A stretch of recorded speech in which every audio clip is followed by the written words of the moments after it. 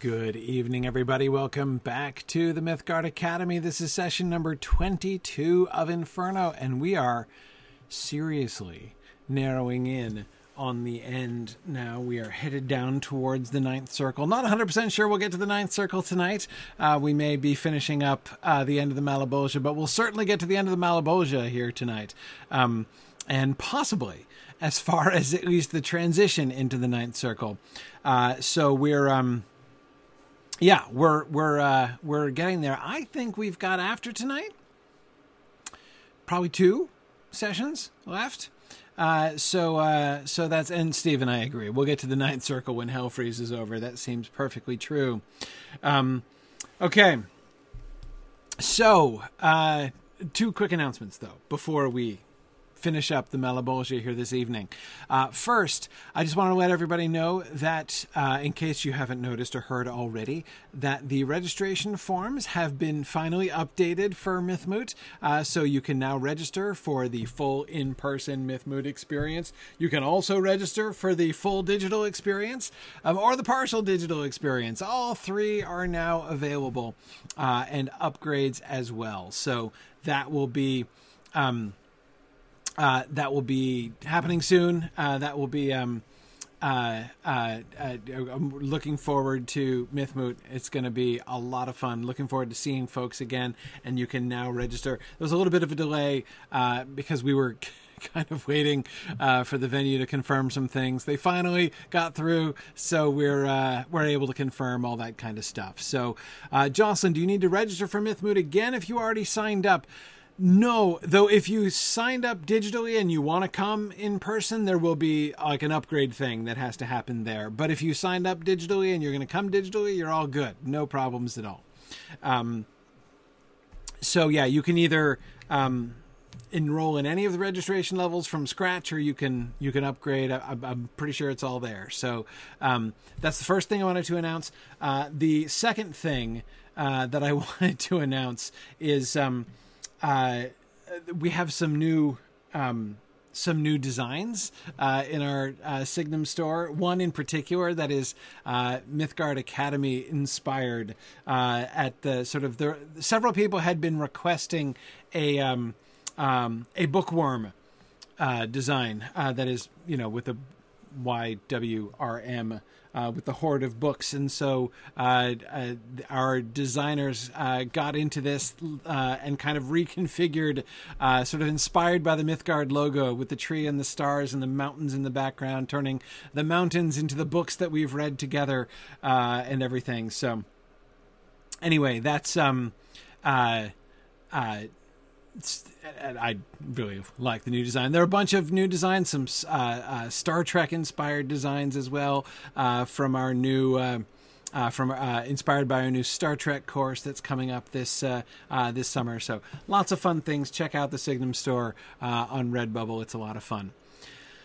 All right. So let us get back into things here this evening. So we've been playing a lot of the Guess the Sin game here in the second half of the Malebolgia, and even more trying to look at the bigger picture. It's interesting because on the one hand, we have like more data points, right, for the Malebolgia for fraud than we have for any other sin that we've been looking at. And yet, in some ways, I've been finding that make it more difficult rather than less. It's been a little bit hard. I mean, one of the things that it has been really noticeable about the trends, which of course makes sense, right? When you think about sort of the trends of punishment, there's been a lot of shifting and malleable forms, right? Not just the obvious transformation stuff with all the snakes, but the way that people's bodies have been twisted, that people's forms have been changed in different ways. That's not been everywhere across, but even the way in which I think like with the pitchforks and the hooks and the pitch that the grafters were in, and the way that their flesh was getting ripped off and things like that. So anyway, that is one interesting turn, but let's look at the end of it. So we started the last pouch where we went down, and the first thing you may remember, so we had the amazing sights, right? And he was talking about how, he couldn't believe his eyes, and he didn't expect you to believe his eyes either, when he was describing all the gore, right, in the 9th pouch, all the wounds and the people being split down the middle, all of the schismatics, right, the civil war causers, it looks like, primarily. And then you have the final pouch where it was first his smell that was affronted, well, more than affronted, assaulted, right? That he was chiefly describing. And then he descends down, and there's people with hideous skin complaints, right? We've got the scabs and the scratching that we were ending with last time, just in time to give us all lovely dreams at the end of last session. And I don't think we found out yet what those folks had done. So let's jump back into that. So that your memory may never fade within the first world from the minds of men, but still live on and under many suns. Do tell me who you are and from what city, and do not let your vile and filthy torment make you afraid to let me know your names. So this is how Dante's interviewing folks now, right? He's now freely offering this as a kind of bribe, right? So that your memory may never fade within the first world from the minds of men. It seems to me to be becoming more and more pronounced as they're going further and further down into hell, that he's now routinely, I mean, this kind of came up once or twice in the top half of hell, right? But as he gets further and further down in the bottom, it's like he's handing out his business card. Right? Hi, I'm Dante. I'll help you be remembered in the world above. If you just answer a few questions, this is for posterity, please. It's interesting. Yeah. Okay. Anyway, well, let's keep going. So let's see what the answer is. One answered me. My city was Arezzo, and Albero of Siena had me burned. But what I died for does not bring me here. It's true that I had told him, jestingly, I'd know enough to fly through air, and he, with curiosity but little sense, wished me to show that art to him, and, just because I had not made him Daedalus, had one who held him as a son burn me. But Minos, who cannot mistake, condemned my spirit to the final pouch of 10 for alchemy I practiced in the world. Okay, so let's start with the actual act, right? Minos doesn't make any mistakes, right? Minos sent him here, and yet, Tony, you're right. There are a lot of Italians in hell, right? I mean, it's like everybody he meets is from Italy. Presumably, there are people from other nations in hell as well. But yes, we do certainly meet a lot of Italians. Anyway. Minos, who doesn't make mistake, sent him down here because he practiced alchemy in the world. Alchemy. Okay, what's wrong with alchemy? Well, hang on.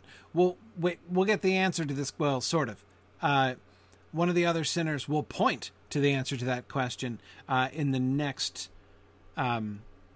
slide. We're here in the latter portions, the last 40 lines or so of Canto 29 still here. All right. Says Serena, I wondered if you were here. I knew you'd be all over the alchemy thing. Yeah. Okay, so we'll get right back to that. But first, he has this speech, right? This speech is like, 3, 6, 9, 12 lines, right? It's a 12-line speech. A 12-line speech, and he only mentions his actual sin in the final line, right? I mean, you could say the final 3 lines are dedicated to finally getting around to saying what his actual sin was. But his first 9 lines, right, 75% of his speech, is about this other thing that he did, the thing that got him killed, but he says from the very beginning, what I died for does not bring me here. right? But I'm going to spend most of my time telling you about that part, right? So he tells Albero of Siena, I'd know enough to fly through air. You know, jestingly, he tells him that. And he, Albero, with curiosity but little sense, wished me to show that art to him. Flying, the flying art.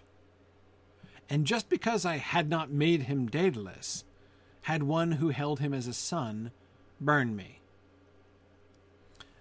Okay.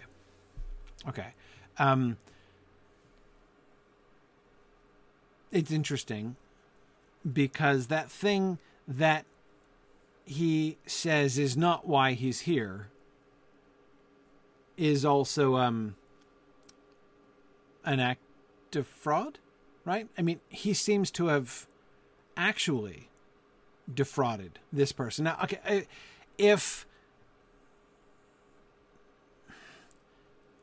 it's, I mean, I'm assuming here when he says, because I had not made him Daedalus, you know, he had one who held him as a son burn me. I'm assuming that the dude like tried, or I mean, so like he said jestingly, I'd know enough to fly through the air.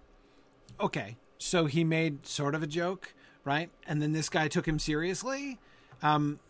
So other guy couldn't take jokes. So maker of bad jokes, or maker of inappropriate jokes, or jokes at inappropriate times, did not get him down here. But why is he even? I don't understand. Because I had not made him Daedalus. Did you try to make him Daedalus? Did you tell him that you were joking? So I'm just trying to understand that. What's he even talking about? And more importantly, why is he talking about it, right? Because there are a couple reasons why this seems sort of conspicuous to me, right? Reason number one is that it sounds like an act of fraud.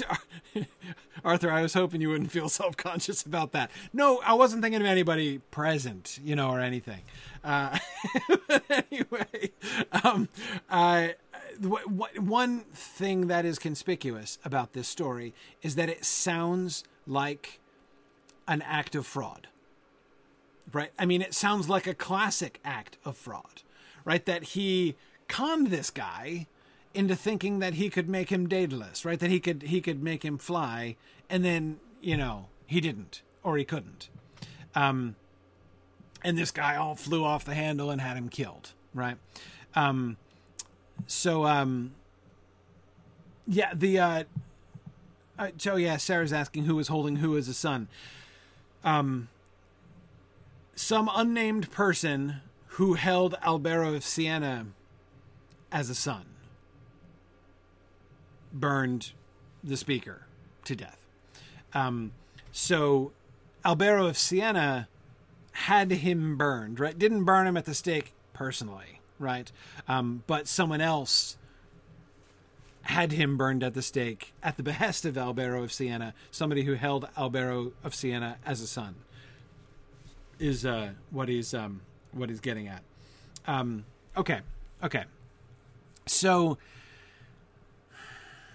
doesn't it sound like he kind of committed an act of fraud there, which sort of might potentially be relevant to how he ended up in the circle of fraud? Now, I'm not saying that alchemy is irrelevant, right?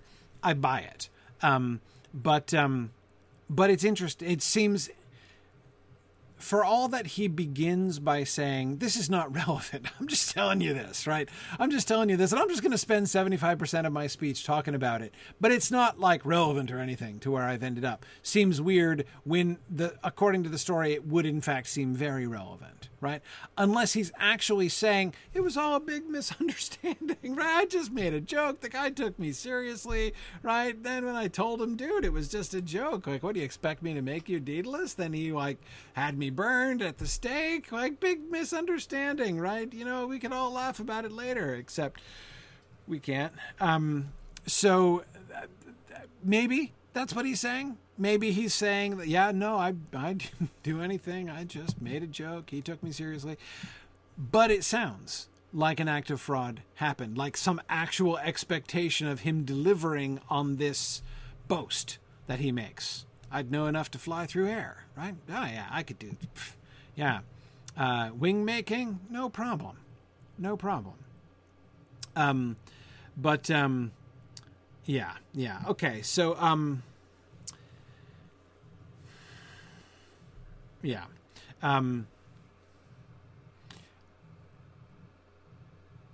That's one thing that makes it conspicuous, that it seems more relevant than he seems to be letting on. The second thing that makes it relevant is the Daedalus connection, right? Remember that he started off his descent, at the beginning of his descent into the Malebolgia, into the Eighth Circle, when he was riding on the back of Geryon, he felt like Icarus, right? He compared himself explicitly to Icarus flying too high. And then meets one who failed to be Daedalus, right? Who didn't fly at all, right? So again, like, I'm not sure what to do with it, but it seems important, right? It seems interesting. And yeah, Serena, I agree. I mean, it's obvious, like, there are some similarities between this claim and the claims of alchemy. Absolutely. Okay, so let's go on to the next section, and we'll keep thinking about that too. But if you want to know who joins you so against the Sienese, look hard at me. That way my face can also answer rightly, and see that I'm the shade of that Capocchio, whose alchemy could counterfeit fine metals. And you, if I correctly take your measure, recall how apt I was at aping nature. Okay, and that's the very end of Canto 29. So, okay, so what's the problem with alchemy, then? What does Dante emphasize here about alchemy? Alchemy is a big subject, right? Alchemy is a huge subject. And there's a lot of different things to think about with alchemy. There's a lot of different kind of goals and things that are happening, you know, in Dante. Exactly, Serena. It wasn't primarily seen as a non-Christian occult thing yet in Dante's time. Yes, you're right. Exactly.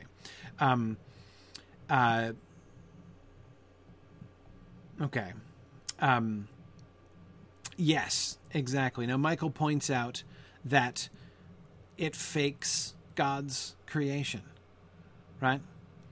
You recall how apt I was at aping nature. Aping nature. Aping, that means to imitate, but it with an edge, right? To imitate crudely and almost in a spirit of mockery, right? Usually is what that word aping usually means. He is imitating nature, right? Which is a super interesting thing to say, again, in the context of this, because who else imitates nature? Who imitates nature? Who is most famous for imitating nature?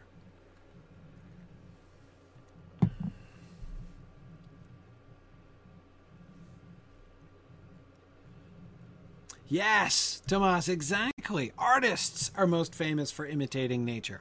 That's what art does. It imitates nature. And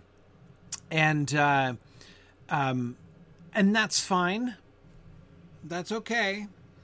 There's nothing wrong with that. Probably, most of the time, depending on how you do it and why. But yeah. Artists imitate nature. Now, alchemists imitate nature differently than artists, right? Yeah, good, Michael. I agree. There's an element of fraud lacking in artistry generally, right? As Michael says, artists generally don't pawn off their art as the real thing. Yeah, exactly. Just what Tony was saying as well. Exactly. It doesn't claim to be the real thing. Alchemy is trying to do it, as Serena was explaining. If it didn't work fully, alchemy, it could still create substances that could be passed off as precious metals, thus serving the same purpose as counterfeiting. Right. So, yes, like the goal to, even if in theory you could make it work, right? So you could actually generate gold. You're doing one of several different things. So, Lorehouse on Twitch. No, these are not con artists, right? Alchemists are not alchemists are scientists, sort of. That is, they were trying to discover actual processes. But again, the goal of it, forget about it not working, right? Let's assume you could make it work. Let's assume you could do the thing, right? And generate gold, generate metals. Like, what's worse? Not succeeding or succeeding, right? I mean, okay, if you succeed, you have made gold and you're rich, right? But it's not just, this is not just a process of making. This is not a process of manufacture, right? Except it kind of is a process of manufacture where you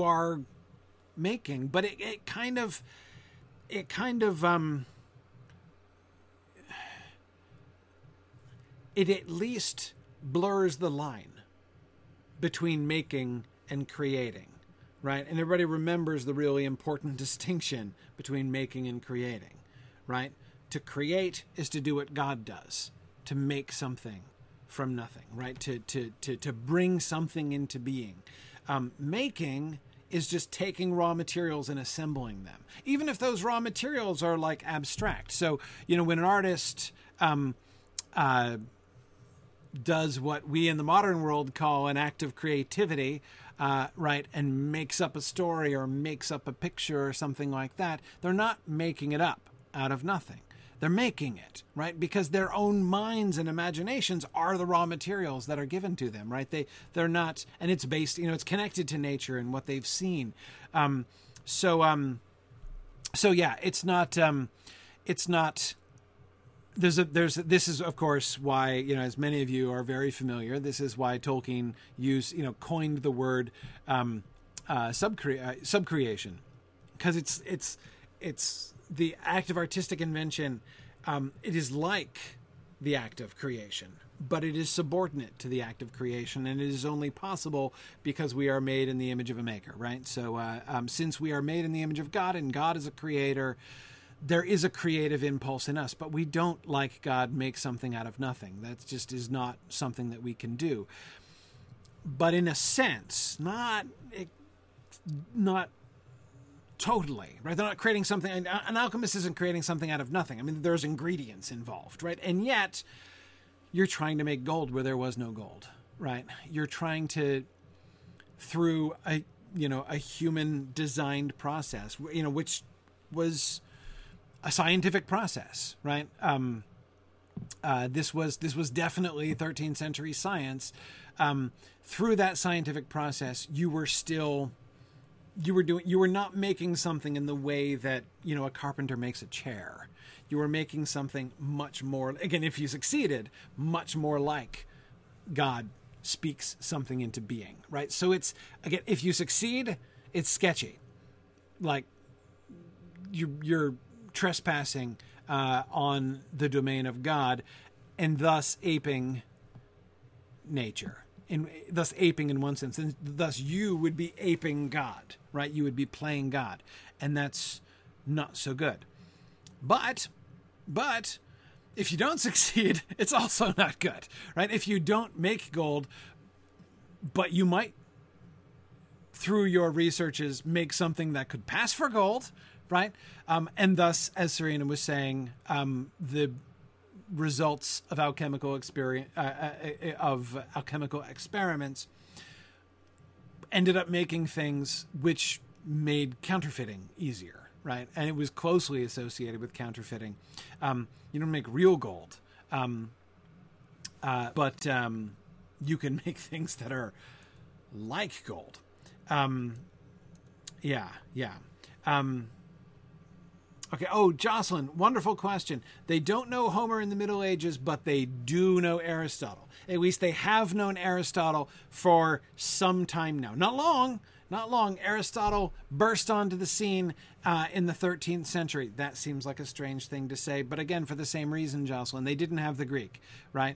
But they got a Latin translation, right? They got a Latin translation of Aristotle in the 13th century, and that's why Aristotle, remember, he's the philosopher, right? In Limbo, when we met the philosophers in Limbo, Aristotle is the king of the heap of the philosophers in Limbo, just as Homer is the sort of theoretical head of all the poets. Aristotle, throughout the middle, from the 13th century forward, is the philosopher. Whenever you say the philosopher with a capital P, you're referring to Aristotle. And he, like when you refer to the apostle with a capital A, you're referring to Paul, the apostle, right? Similar, like that's the kind of status that Aristotle had in the later Middle Ages. Because they got a Latin translation. So they had some Plato, not much of Plato, by the way. They had like 2.5 dialogues, basically, of Plato. So they didn't have a lot. Like they didn't have the Republic, for instance. But they had, though they knew about the Republic because they had Cicero's thing. But anyway, don't worry about it. The thing that Cicero did not imitation, that's not quite doing Cicero justice, but when Cicero did his Latin version, basically, they had that. Anyway, yes, exactly, Lorehouse. Or the Bard is Shakespeare. Yes, exactly. That's exactly it. Okay, so...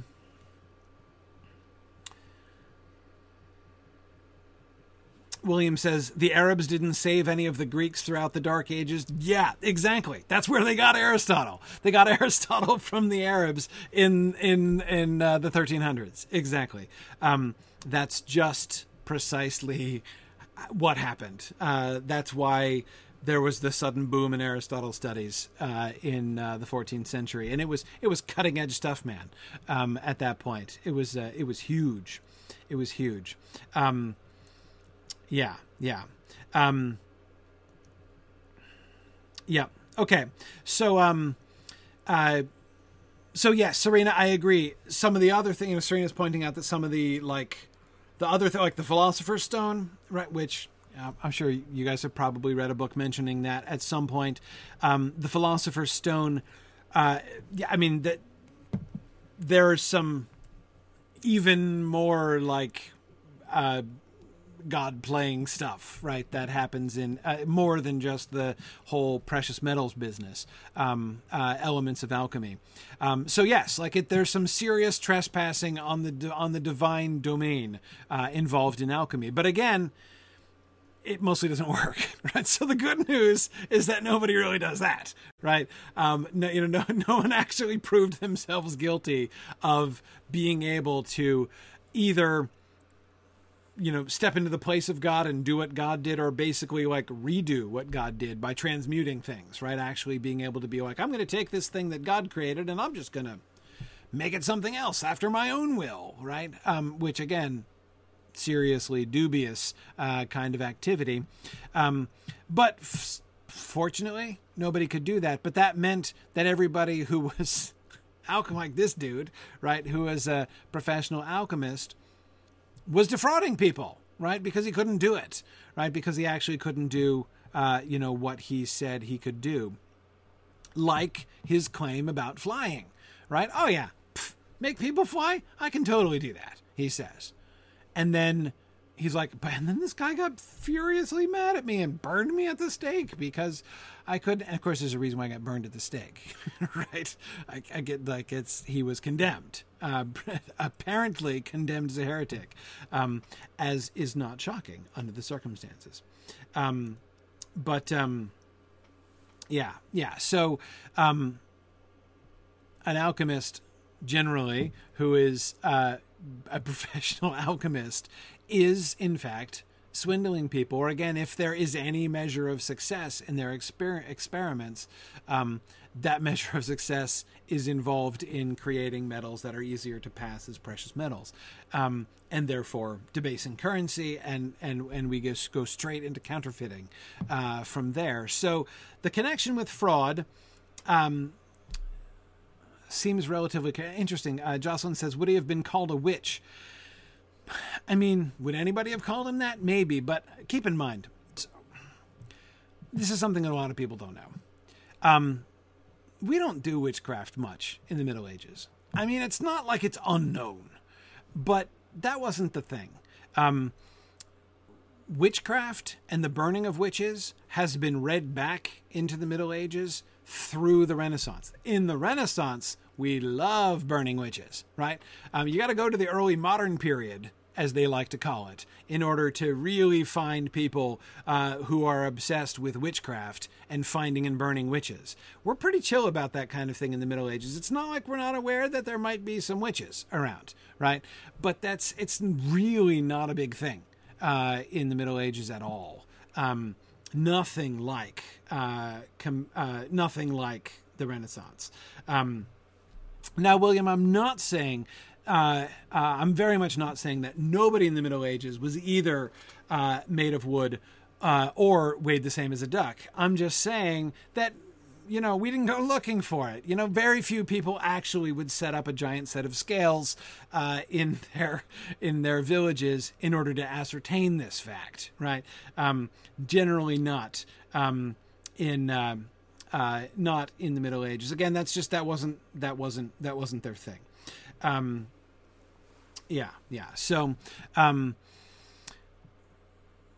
So, but I'm glad you asked that question, because again, it's a very, very common misconception. And it's interesting, it's, as a medievalist, I find it really interesting because,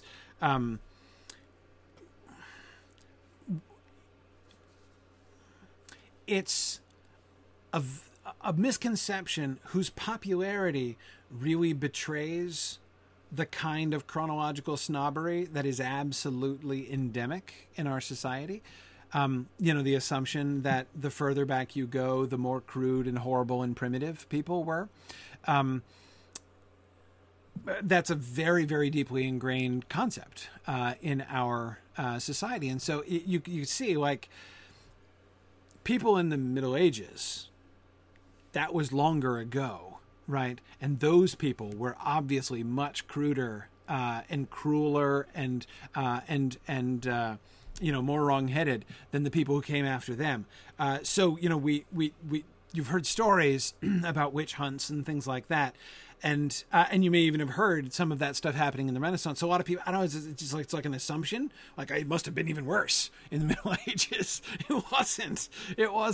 That was not their thing. Stephen, we do tend to think of them as more superstitious too, and I am not at all convinced that was the case. I'm not saying there was no superstition, but I'm not convinced that they were more superstitious than the early modern folks. The idea that witch hunts and the burning of witches at the stake only became popular in the modern era is like a mind-blowingly incomprehensible concept to many people, but it's totally true. Anyway, okay. You're right, Serena. Necromancy. Now that is something they could potentially have accused people of.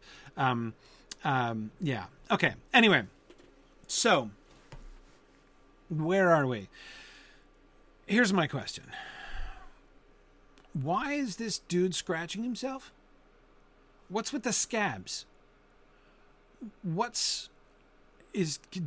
we perceive a link between the pattern of the punishment and the pattern? If these are alchemists we're seeing here, who are, remember, they're all lying around and propped up against each other and scratching and scratching at their skin complaints and peeling off their scabs like you're scaling a carp, right?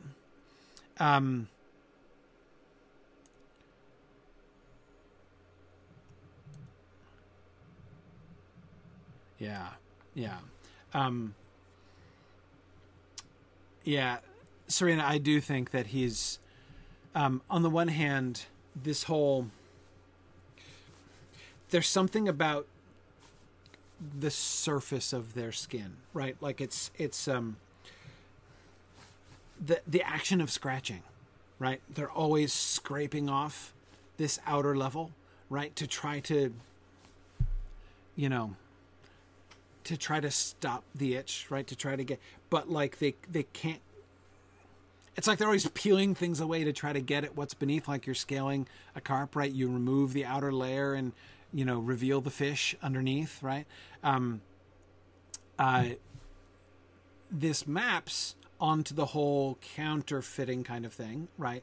The whole like fake layer of metal on top of other things. It's not real, right? There's some way in which it seems like that maps too. Now, Serena, you're absolutely right. There is some specific reference to alchemy in here as well. She's pointing out there's a scaly stage of the magnum opus, which is the sort of the major alchemical process. But anyway, this once again, one of the things that I'm seeing with the scratching and the scales and stuff is this like the interior and the exterior, right? The superficial layer, the fact that it's about the skin, right? And they are constantly scraping, trying to scrape away the surface, almost like they're trying to reveal what's underneath. Maybe I'm being influenced by the scene that I, confess to not being able to help thinking about when I was reading about that, which was Eustace and his dragon suit, right? Not that is, of interpretive significance necessarily, but again, that kind of image of like, it's like they're trying to scratch away this surface of themselves. And but it's the surface that has been revealed, right? It's like, again, there's something about, I don't know whether it's them trying to hide what is, like to dispose of, that the skin, the scabs that encase them, or whether they're doomed to always try to sort of reveal what's underneath. I don't know. But that seems to me very much connected with this idea of aping nature, right? Of like changing, attempting to change the reality and only in the end kind of changing the surface of things, in that sense. And yeah, Serena, as you say, trying to get rid of their corruption, which they think is only superficial, but it's really all the way down. I mean, they just keep scratching and scratching and scratching. Yeah, exactly. Yeah, their whole nature is base inside and out, and they can't change that. Base, they are a base metal, right? Not a precious metal, to continue that alchemy talk. But all right. Okay, so alchemists are in the last circle. Okay. But now we start the next canto. And as usual, we rev up at the beginning of a canto, right? And he's not even pretending. He's claiming his talents at this point, right? When Juno was incensed with Semele, and thus against the Theban family had shown her fury time and time again, then Athamas was driven so insane that, seeing both his wife and their 2 sons, as she bore one upon each arm, he cried, "Let's spread the nets, to take the lioness together with her cubs along the pass." And he stretched out his talons, pitiless, and snatched the son who bore the name Learchus, whirled him around and dashed him on a rock. She, with her other burden, drowned herself. Now, this sounds like one of those epic similes that he's launching into again, right? Except you notice what happened? Notice what happened? We ran out of sentence. What does he do here in this passage, these first 12 lines? Nothing. He just tells the story, right? It's not like just as when Juno was incensed, right? No. When Juno was incensed with Semele, then Athamas did this, and then he did that, and then he did that, and then she did that. The end. The unhappy end of this poor family in Thebes, afflicted by Juno, who is incensed with Semele. Semele, you may remember, is one of the many women that Zeus had sex with. Semele was the one, if you don't, just in case you don't remember, whom Juno cons into making Jupiter promise to come to her in his full glory, and fries her to a crisp when he does that. Okay, so he just describes the murder of this family. What trends do we see here? Well,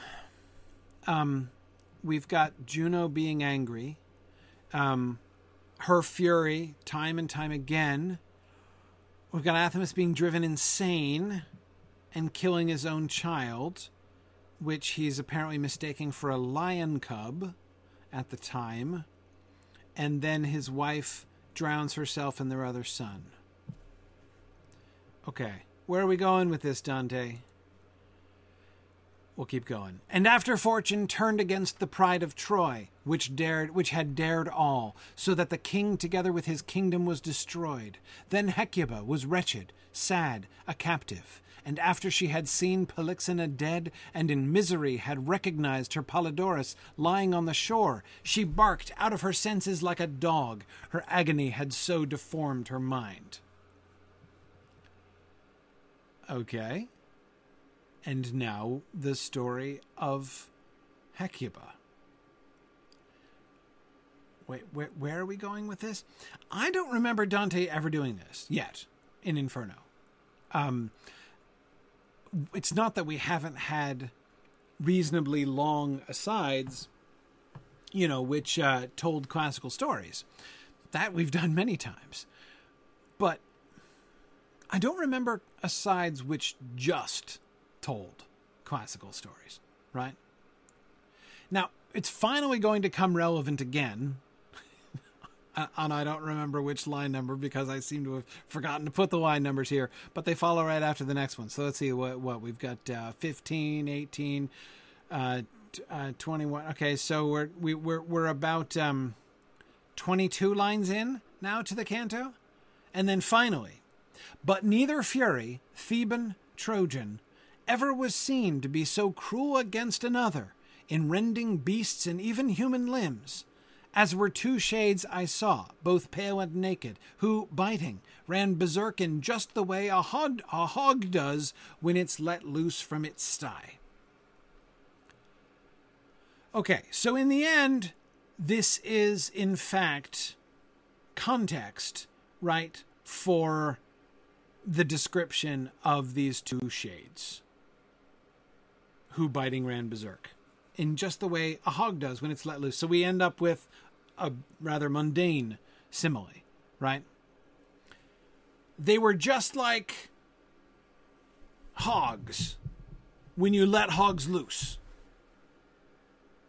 which admittedly would probably be more evocative had I ever seen hogs let loose. But I'm sure I can imagine. I've seen hogs, so I can imagine that they probably run very berserk indeed. But okay, but Hecuba and Athamas. So okay, neither fury, Theban, Trojan, ever was seen to be so cruel against another in rending beasts and even human limbs. In rending beasts? Were any beasts rent in the making of those first 18 lines? Those first 21 lines? I don't remember the rending of any beasts. I mean, people were rent and accused of being beasts, right? I'm not saying there was no harm done, but yeah. Stephen, that is a wonderful connection. Stephen says, thinking of pigs and madness, they probably run even more berserk when demons are cast into them. Yes. Yes, they would, Stephen, wouldn't they? Stephen, of course, is remembering the famous story from the Gospels in which Jesus meets the man who is afflicted by a legion of demons, has an indeterminate number of demons sort of living within him and tormenting him. And Jesus has a little conversation with the demons and says that they really need to leave. And they say, please don't just cast us out, send us into the pigs. And so Jesus sends them into a herd of pigs, and they go running berserk. And they go charging down the hill and fling themselves into the Sea of Galilee and drown. Yes. Okay. So I agree, Stephen. I do think that that's a very relevant connection here.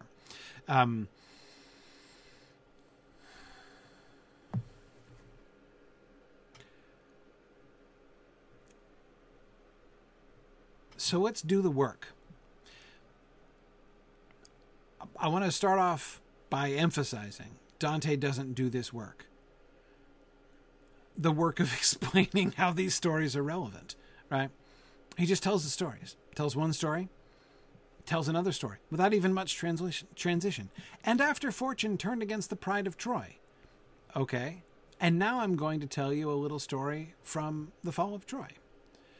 And it's about Hecuba, the queen, right? Who, after the fall of Troy and she's taken captive, she sees her daughter Polyxena killed. She sees her son Polydorus dead. And then she goes out of her senses, barking like a dog. Her agony had so transformed her mind. What do these things have in common?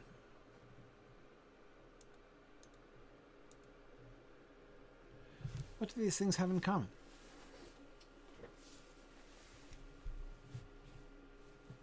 Yeah, by the way, Serena, I agree. I've always wondered what the demons gained by their temporary abode in the pigs. Did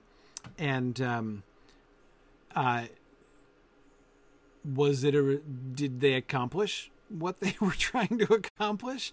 Or was this a result of poor long-term planning on the part of the demons? I've never fully understood that myself either. But anyway, Dante leaves us to do the work here. This functions like a simile, except, it's not technically a simile.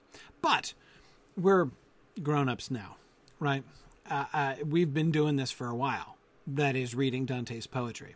So we're prepared, right? It's time to move on to the advanced course. So we should do the work. Allegory is all about that anyway, right? It's all about the work that you do as a reader. So he tells us this story, the Juno and Thebes story, and then he tells us the Troy and Hecuba story, and then he mentions these two shades who run berserk like hogs. Discuss, right? What do we see? What patterns do we see? Grief, Kit, yes, definitely. Grief, though not in the same way, right? The wife, right, is grieved. The wife's suicide, presumably, is linked to grief. So, like desperate grief and the death of children, right? We definitely see that there. The connection between the two mothers, right? What else? Driven mad by the works of the gods, Tony? Yes. The central emphasis on Juno's being incest with Semele, right? And the fury that she shows against the Theban family. And you'll notice how that word, and I think this is true in the Italian as well, is picked up again, but neither fury, Theban Trojan, right? So that concept of infuriation there. Animal stuff, Michael. Yes. Loss of reason, Devora. Yes. Yes. Animality, dehumanization. Exactly. Notice that Athamas here, I think I called him Amathus before. Athamas here, he not only mistakes his wife and sons for lions, right? He himself, notice the imagery there. He stretched out his talons, pitiless. He himself, it's like he has claws, right? So there is this bestial maneuver that he, on the one hand, his reason is clouded, right? He's driven insane, so that he is perceiving things. He thinks he's still acting from a human perspective. He thinks that he is the human one acting against animals. Let's spread the nets. He's acting like a human hunter, like a wise human hunter might do if, say, a lioness were, patrolling the fields where you had your herds. You might spread the nets, right? Set a trap to take the lioness together with her cubs along the pass. So he doesn't think he's acting like a beast. He thinks he's acting like a human, acting against beasts. But it turns out, of course, he is the one acting like a beast, as we see from his talons that he reaches and snatches his son Learchus and dashes his poor son against a rock, and then his wife kills herself, right? With Hecuba, she is transformed, she is not infuriated by the gods directly in the way that Athamas was, but she is, her misery, right, drives her out of her senses. Her grief, there, Kit, directly, right, drives her out of her senses, and even more explicitly, she now begins acting like a beast. She loses touch with her humanity. There's, of course, more than one sense, right, in which Athamas is losing touch with his humanity, both in the sense that he is no longer acting like a human, and he's also lost touch with the fact that the humans in front of him, in fact, the dear and beloved humans in front of him, are humans, right? And he mistakes them for animals. So this sort of the degradation of human reason into bestial action as a result of an intervention, either the direct or indirect result of interventions by the gods. Neither fury ever was seen to be so cruel against another in rending beasts and even human limbs as were two shades I saw. So back to Hecuba. It's interesting because the cruelty emphasized are the acts of cruelty against her, right, of which she has been the victim, against her family, right? She saw Polyxena, her daughter, dead. She recognized the body of her son Polydorus lying dead on the shore, right? So she sees these acts of violence against her own children, right, two of her very many children, and this drives her out of her mind. But then she herself becomes infuriated, right? She is now out of her senses, barking like a dog, her own mind deformed by her agony, so that now she becomes cruel like a dog. She starts seeking to rend and tear people as a dog. Okay.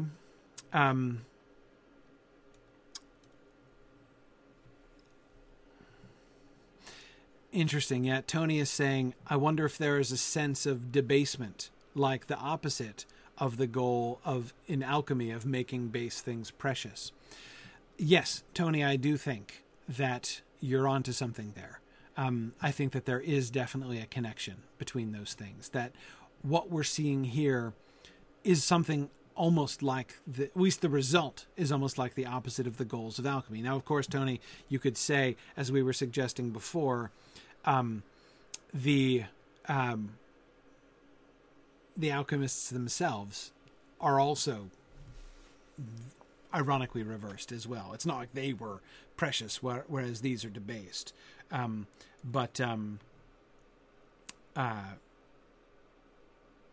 But anyway, so these two that he sees are like those, except worse. Like Hecuba and Athamas, except worse. More berserk, more furious, right? And yes, who was that? Jocelyn. Yes, you were right to connect, of course, the word fury here, not just with the concept of anger, right, but with the Furies themselves, right? To be infuriated is to be inspired with this madness by the Furies, right? And again, both of them, both Athamas and Hecuba, have been in this way infuriated. They have been driven to this, as Tony said. It's about the gods driving people mad in some ways, right? Okay, so, but now that we've met them, let's see what these two do. The one came at Capocchio, our alchemist that we were just talking to, and sank his tusks into his neck, so that by dragging he made the hard ground scrape against his belly. And he who stayed behind, the Aretine, trembled and said, "That phantom's Gianni Skiki? I'm going to go with Skiki, because it's fun to say. And he goes, raging, rending others so. And, oh, I said to him, so may the other not sink its teeth in you. Please tell me who it is before it hurries off from here. And he to me, that is the ancient soul of the indecent Myrrha, she who loved her father past the limits of just love. She came to sin with him by falsely taking another shape upon herself, just as the other phantom who goes there had done, that he might gain the lady of the herd, when he disguised himself as Buoso Donati, making a will as if most properly." Okay. Skiki is right? Excellent. Okay. So, Arthur, this is the fun thing. Yes, Myrrha is guilty of incest. So Myrrha's story is told in Ovid's Metamorphoses. Myrrha falls in love with her father. And she deceives her father by she goes to him in the night pretending to be somebody else, and her dad is like, oh, okay, and then she finally fesses up and is like, "Dad, it's me," and he's like, "What?" And it's awful, and everybody dies and is transformed. Yeah, anyway, so that's the Myrrha story. So yeah, Arthur, I'm with you, saying like, okay, incest, is that supposed to be connected to alchemy in some way? Except, no. Myrrha is not here for committing incest. She's here for falsely taking another shape upon herself, we're told. It was the dressing up. It was the fakery, right? So like all of those people in Shakespeare plays who have sex with people in the dark because no person is capable. Just like the rule goes, remember in Mallory, that when somebody is wearing armor, it's impossible to tell who they are, right? So like you're in absolute and perfect disguise as long as you're wearing armor until you do up your visor. Similarly in Shakespeare, right? If it's dark in the room, like it's not possible to tell the difference between one woman and another in the dark, right? No one has ever successfully done that. So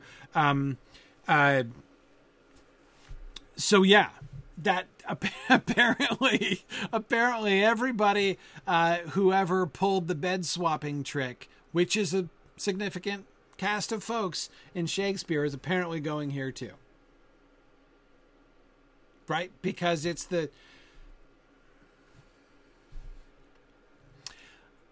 Does this mean it's worse than an incest? I don't know, but she's here. She's here. She got sent here. Yeah, Arthur says, can you say Rachel and Leah? I was going to bring up Leah there, Arthur, but yeah. Something like that. Yeah, so no, Stephen, she just pretends to be somebody else. In Ovid anyway, she doesn't change her, I don't think she changes her form. Does she? Am I misremembering that? I don't think she actually transforms herself. I mean, she gets transformed into a tree eventually. But yeah, I don't think she, yeah. David, you're right. You're right. Jacob himself too, right? You're thinking not of the bed swapping trip, but the whole arm hair swapping trick, right? Yeah. Taking another shape upon yourself, right? The hands are the hands of Esau. Yeah. Hard to argue. I mean, he doesn't end up down here. But I hear you. Okay. I'm going to not think about why falsely taking another shape upon herself seems to override incest, right? Because we have no data on that here. I mean, I have no idea. Yeah. Yeah.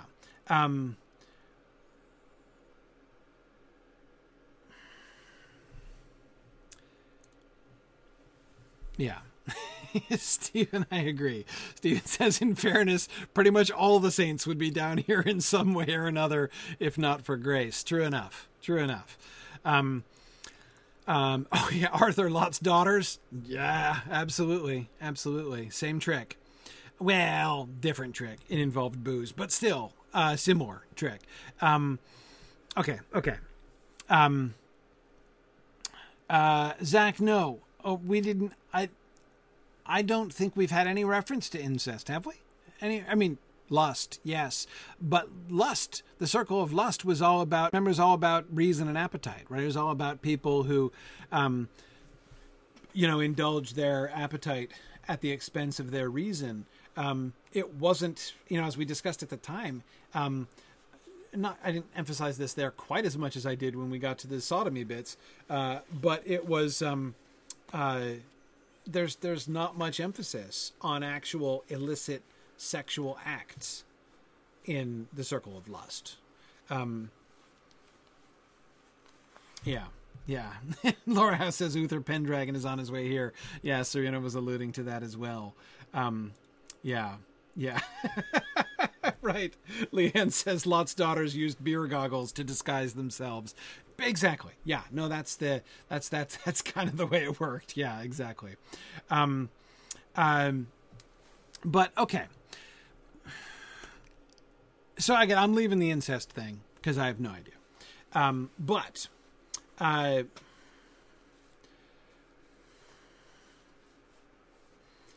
she came to sin with him by falsely taking another shape.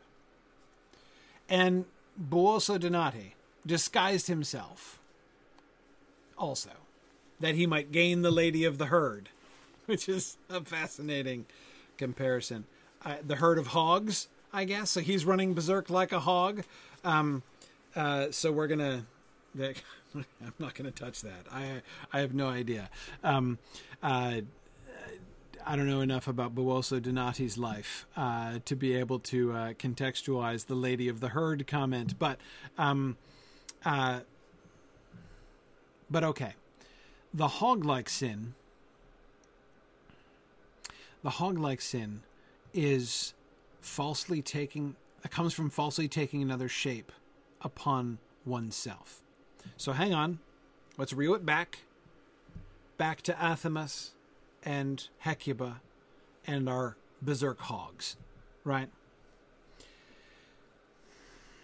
If you falsely take another shape upon yourself,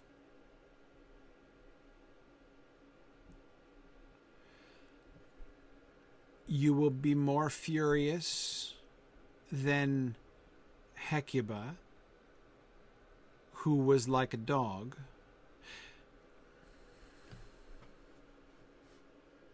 And I don't think...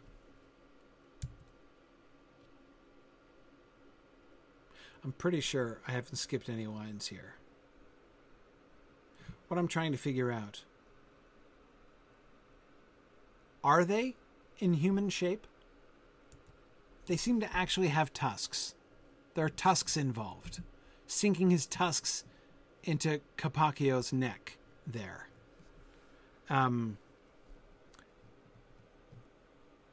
Yeah.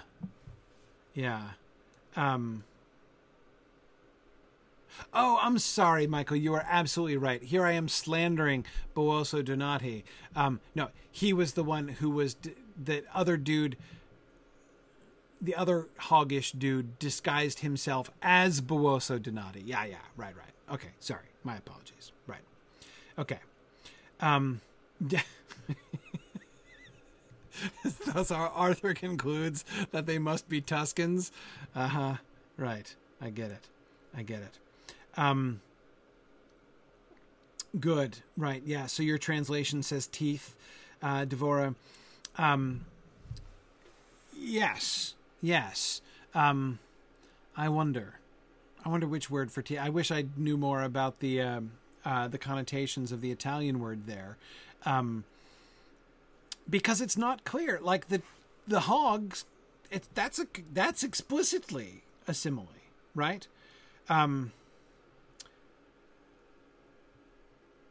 Who, biting, ran berserk in just the way a hog does when it's let loose from its sty. So they're running berserk like hogs run berserk. But it doesn't mean they actually have the physical shape of hogs, even though he seems to be playing on that. Again, if the Tusk translation is to be trusted at all, right? That's a really interesting theory, Stephen. Stephen says, by pretending to be someone else, they in a sense abandoned themselves. Is this a reversal of the suicides? The latter, the suicides, are refused their bodies, while these folks are now refused their minds? Maybe. Again, notice with... not on the right page. With Athamos here. What we see with Athamos is a disjunction, right? A disjunction between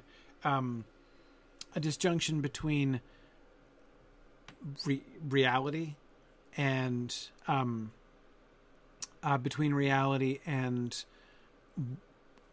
what he sees, what he thinks is there, right?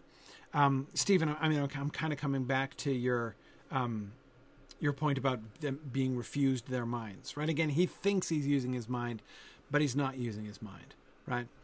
And so if this is like the state that they end up in, those who disguise themselves as others, right? Who commit that particular kind of fraud. Whoa. Devora, your translation calls Skiki a hellhound? Where does it call Skiki? That phantom's Gianni Skiki, and he goes raging, rending others so?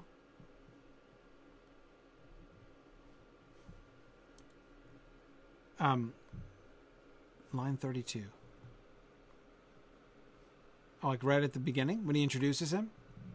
And he's just like, he just calls him a hellhound? Out of nowhere? Blame Dorothy Sayers? Okay. Well, you know, look, I'm not going to go dissing on Dorothy Sayers' translation. Like, if Dorothy Sayers is comparing him to a hound, the hell part can't really be disputed, right? Like, that part's objective, I think. But if Dorothy Sayers is going to... okay, so it says that's Gianni Schicchi, that hellhound there. Huh. Fascinating. Okay. Well, look. Yeah. Dorothy Sayers knows so much more than I do. I am not going to critique. In defense, we've already had the dog thing, right? Dogs and hogs, right? With Hecuba, right? We already had the dog thing introduced. What do we get? Lions and something with talons in the Athamas business. And then we got dogs with the Hecuba business. And now we get hogs and hounds as well. Yeah.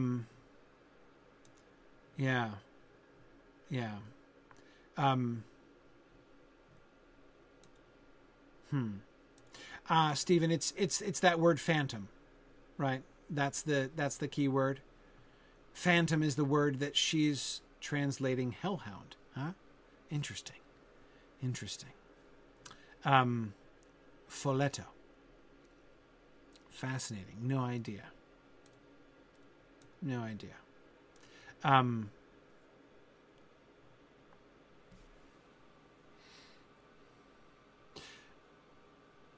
Sarah, good. Sarah Duncan says, they're fraudulent. The fraud that they're committing, the falsely taking another shape, is not only for their own benefit, but it's also bringing others to sin, right? Mira brings her father to commit incest unknowingly, right? Through her fraud, right? Through her fakery. And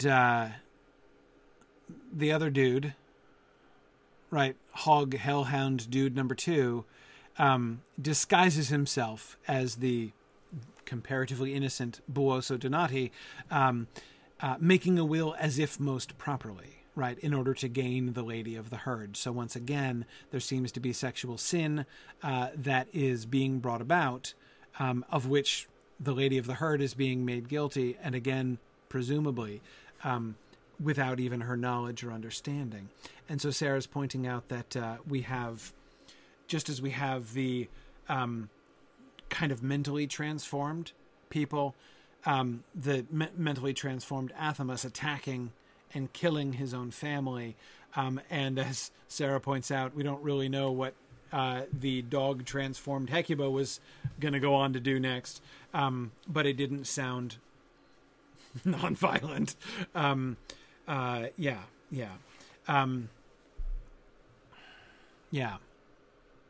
So I agree that, and that comes back down again to this concept, Sarah, of not just kind of doing something fraudulent, right, or being but the concept of defrauding somebody, right, doing harm to others,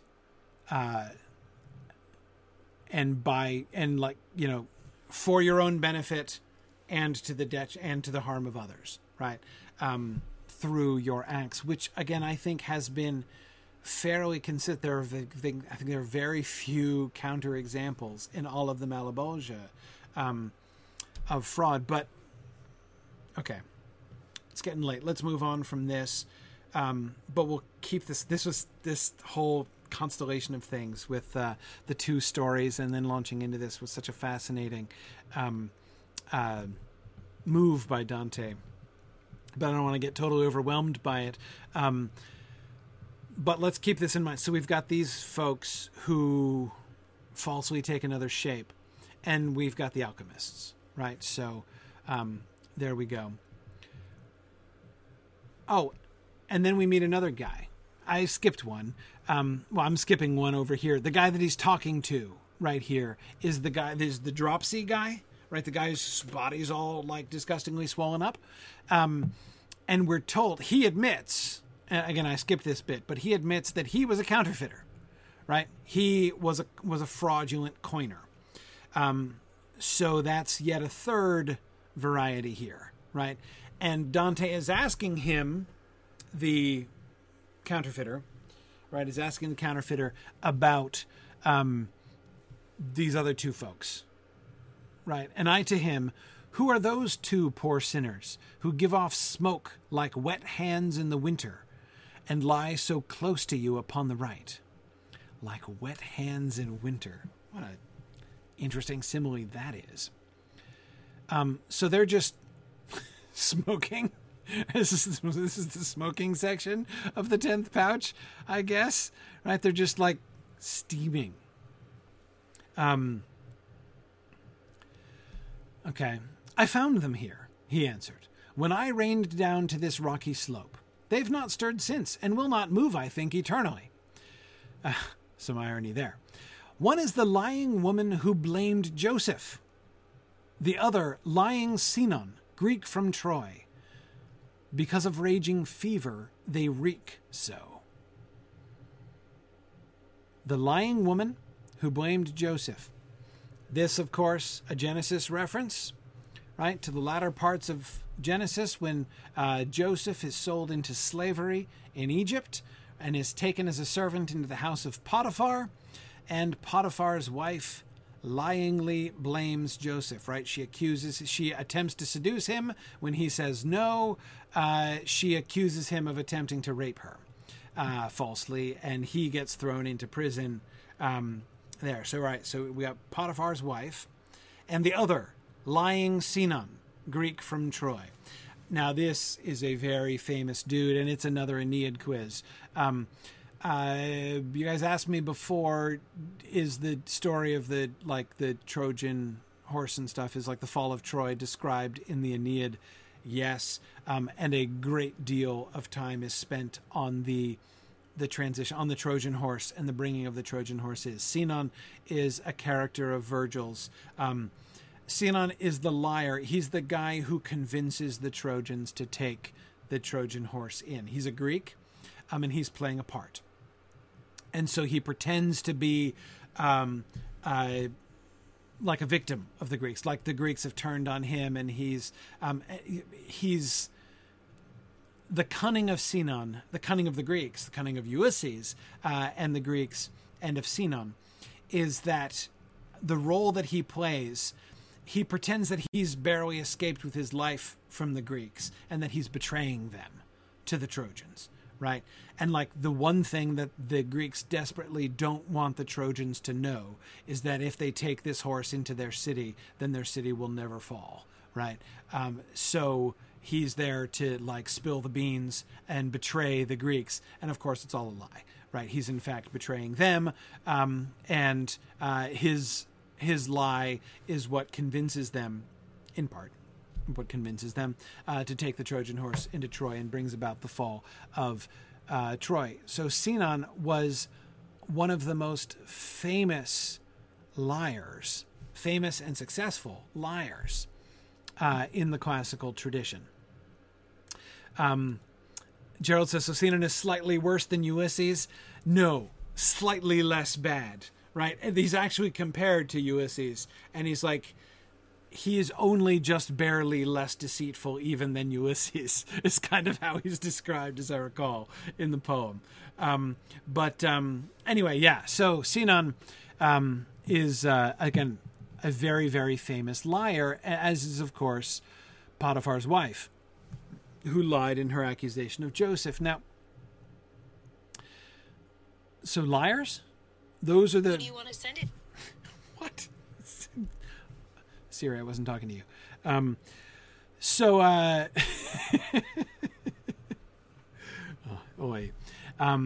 Exactly, Jocelyn. Sinon's lie was part of Odysseus' plan. He was recruited by Odysseus. Exactly. Okay. But in hell terms, Gerald, yeah, I'm not 100% convinced that it exactly works like that. You know, are people in the 10th pouch just a little bit worse than people in the 8th pouch? Maybe. But I'm not really convinced that that's the case. I'm really not. That there's an obvious grade between them. Now, are the people in the 9th circle worse off? You know, worse than the folks in the 8th circle? Yes. But are people in in pouch number 7 worse than the people in pouch number 4? I don't think so. I don't think so. Yes, Devora, I agree. Reek means to emit smoke or vapor. Yes, exactly, which is what he's describing there. That's why they reek so. Is he also suggesting that they smell very, very bad? Yes, that's why reeking things smell very bad. Usually when things are emitting, smoke like that. It's often not good. Yeah, Michael, I agree. It's an interesting point. Michael says worse is an interesting term. I mean, it's all worse in a way, right? I mean, is any one in circles 2 through 9 really worse or better off than other people? I mean, there are some places, Michael, where we're clearly shown grades, right? Like, remember in the 7th circle, the folks who were in the burning river up to their ankles, and the folks up to their, belly buttons, and the folks up to their noses, right? So that we were told correlated with the severity of their sins. So there do seem to be some gradations of particular punishments. But do the gradations work in that way? I mean, 100% of the people from the 2nd through the 9th circle are all in eternal torment and damnation, forever separated from God, right? So, it is a little hard to say, like, well, it could be worse, man. Like, you could be down in the 9th circle. Like, well, really? Like, worse than they have it? Yeah. Yeah. Now, Stephen, but I do agree. I mean, Michael, your point is extremely well taken, and I think it would be easy to kind of lose sight of that, in trying to rank things. But I do agree with Stephen that there does seem to be a kind of hierarchy, a kind of lowerarchy here in hell, right? That it does definitely seem that the 9th circle, the sins of the 9th circle are the very worst sins, right? And so that there is a hierarchy there. But Michael, I do agree that you get into funny and odd kind of territory as soon as you start, saying, oh, well, but this was, these damned sinners have it worse than these other damned sinners. Exactly, Michael, as you say, it's all inescapable and eternal. And so therefore all bad. But anyway, okay. Why? So liars now. Liars too. So alchemists and counterfeiters and people who dress up like other people, especially to have sex with them, and not the other people. Dress up as you know what I mean. And liars, I guess. Right? And by the way, remember when we were talking about bearing false witness before? Right? With like Mr. stealing from churches up with the snakes, right? There's a reason why I was hedging up there and a little resistant to that reading. If anybody in hell that we meet, if anyone in the 8th circle can be accused of bearing false witness, it's got to be Potiphar's wife, right? I mean, Potiphar's wife is like the patron saint of bearing false witness, right? Yeah. And I agree, Stephen, even those in limbo have it bad enough. Anyway, so what's the 10th circle? Potpourri? Miscellaneous fraud? Miscellaneous fraudulent acts? Right? What's the... Now, what I'm pushing for here is more than normally gets put into maps of hell that get put into the beginning of editions, into the first pages of editions of the Inferno, right? Where traditionally this pouch is labeled the pouch of the falsifiers, usually, right?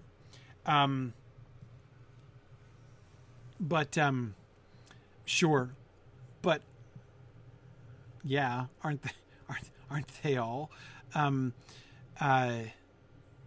Falsifier that kind of would describe almost all of the fraudulent in one way or another, wouldn't it? Right? So, Yeah, exactly, Devora. Isn't the entire circle of fraud the circle of the falsifiers? It sure is. It sure is.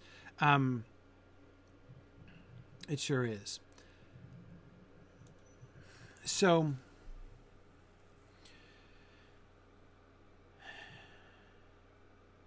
is there... So once again, I find myself wanting to find patterns here among the fraudulent to try to understand. And I feel in the bigger picture, right? In the bigger picture, we can see the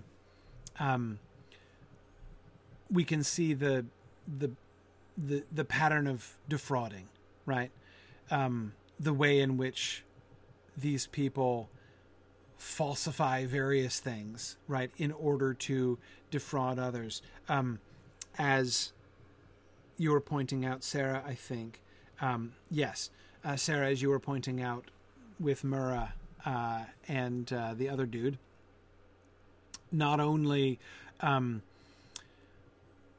just committing fraud, like lying to somebody for your own benefit, right, but damaging others, right, defrauding somebody else, taking something that belongs to them, deceiving them, damaging somebody else for your own gain, whether it's the seducers and pimps in the first circle, the diviners who are presumably swindling folks, the people who take bribes.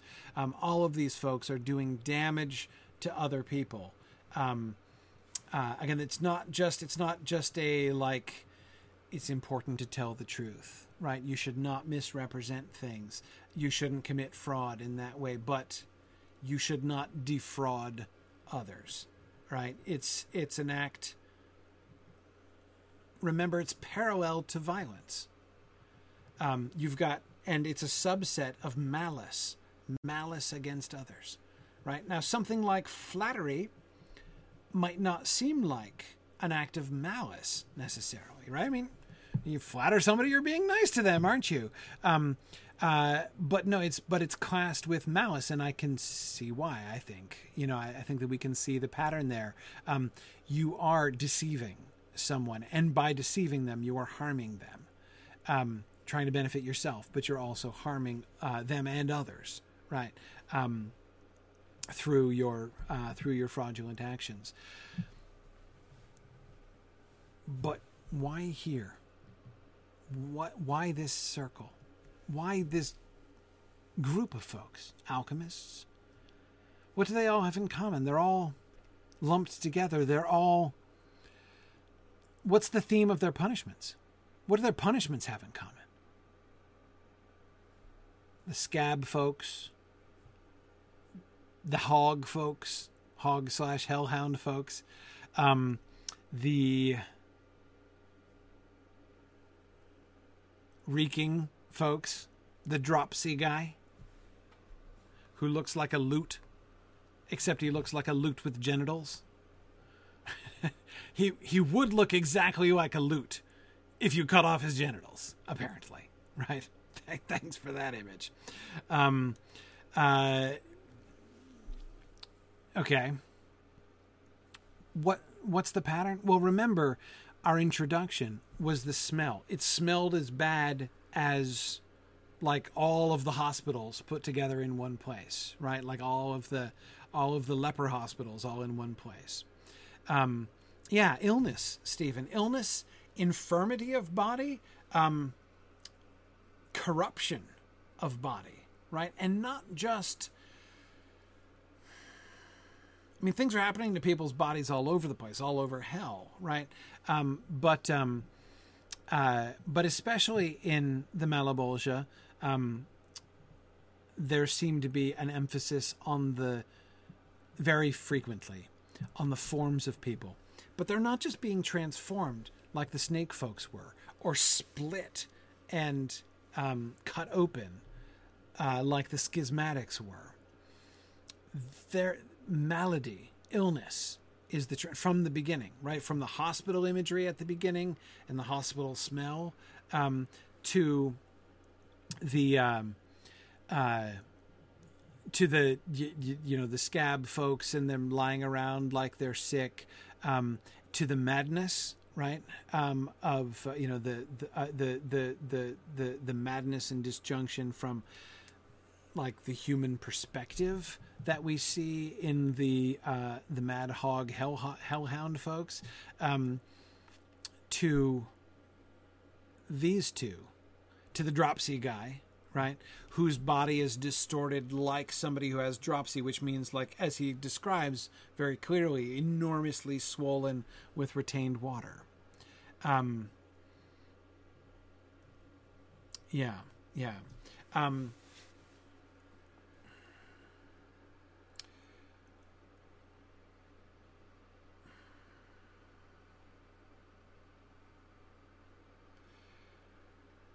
I want to say, I don't know if this is quite right, but I want to say that sort of the larger trend there is corruption. Corruption in a more like rot, basically, in the way in which, like, the body's afflicted as with disease, skin disease, other kinds of diseases, even the mental disease, the mental afflictions of Mira and the other dude. There's a loss of integrity, but again, not through. If there's a loss of bodily integrity because of swords in the ninth pouch, right? There's a loss of integrity through, like, rot, through, like, the internal corruption of the body itself, which, remember, in here, Master Adam, the dropsy dude, is one of the clearest illustrations, right? What is this kind of disease? What is dropsy? Dropsy is very plainly, right, an imbalance of the humors. Way too much of the wet humors, right? When the body is itself internally out of whack. And that's what we see in all of these people. Their bodies are out of whack in various ways. And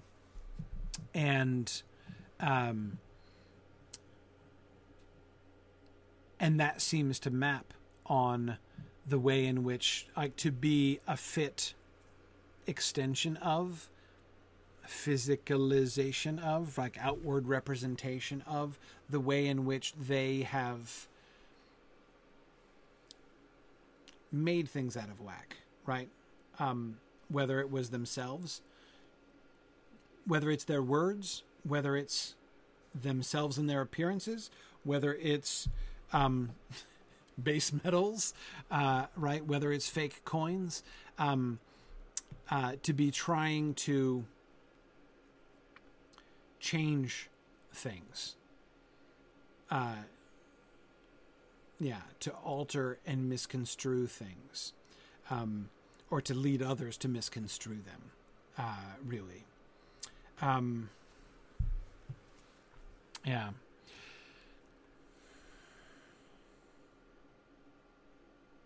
I think that works.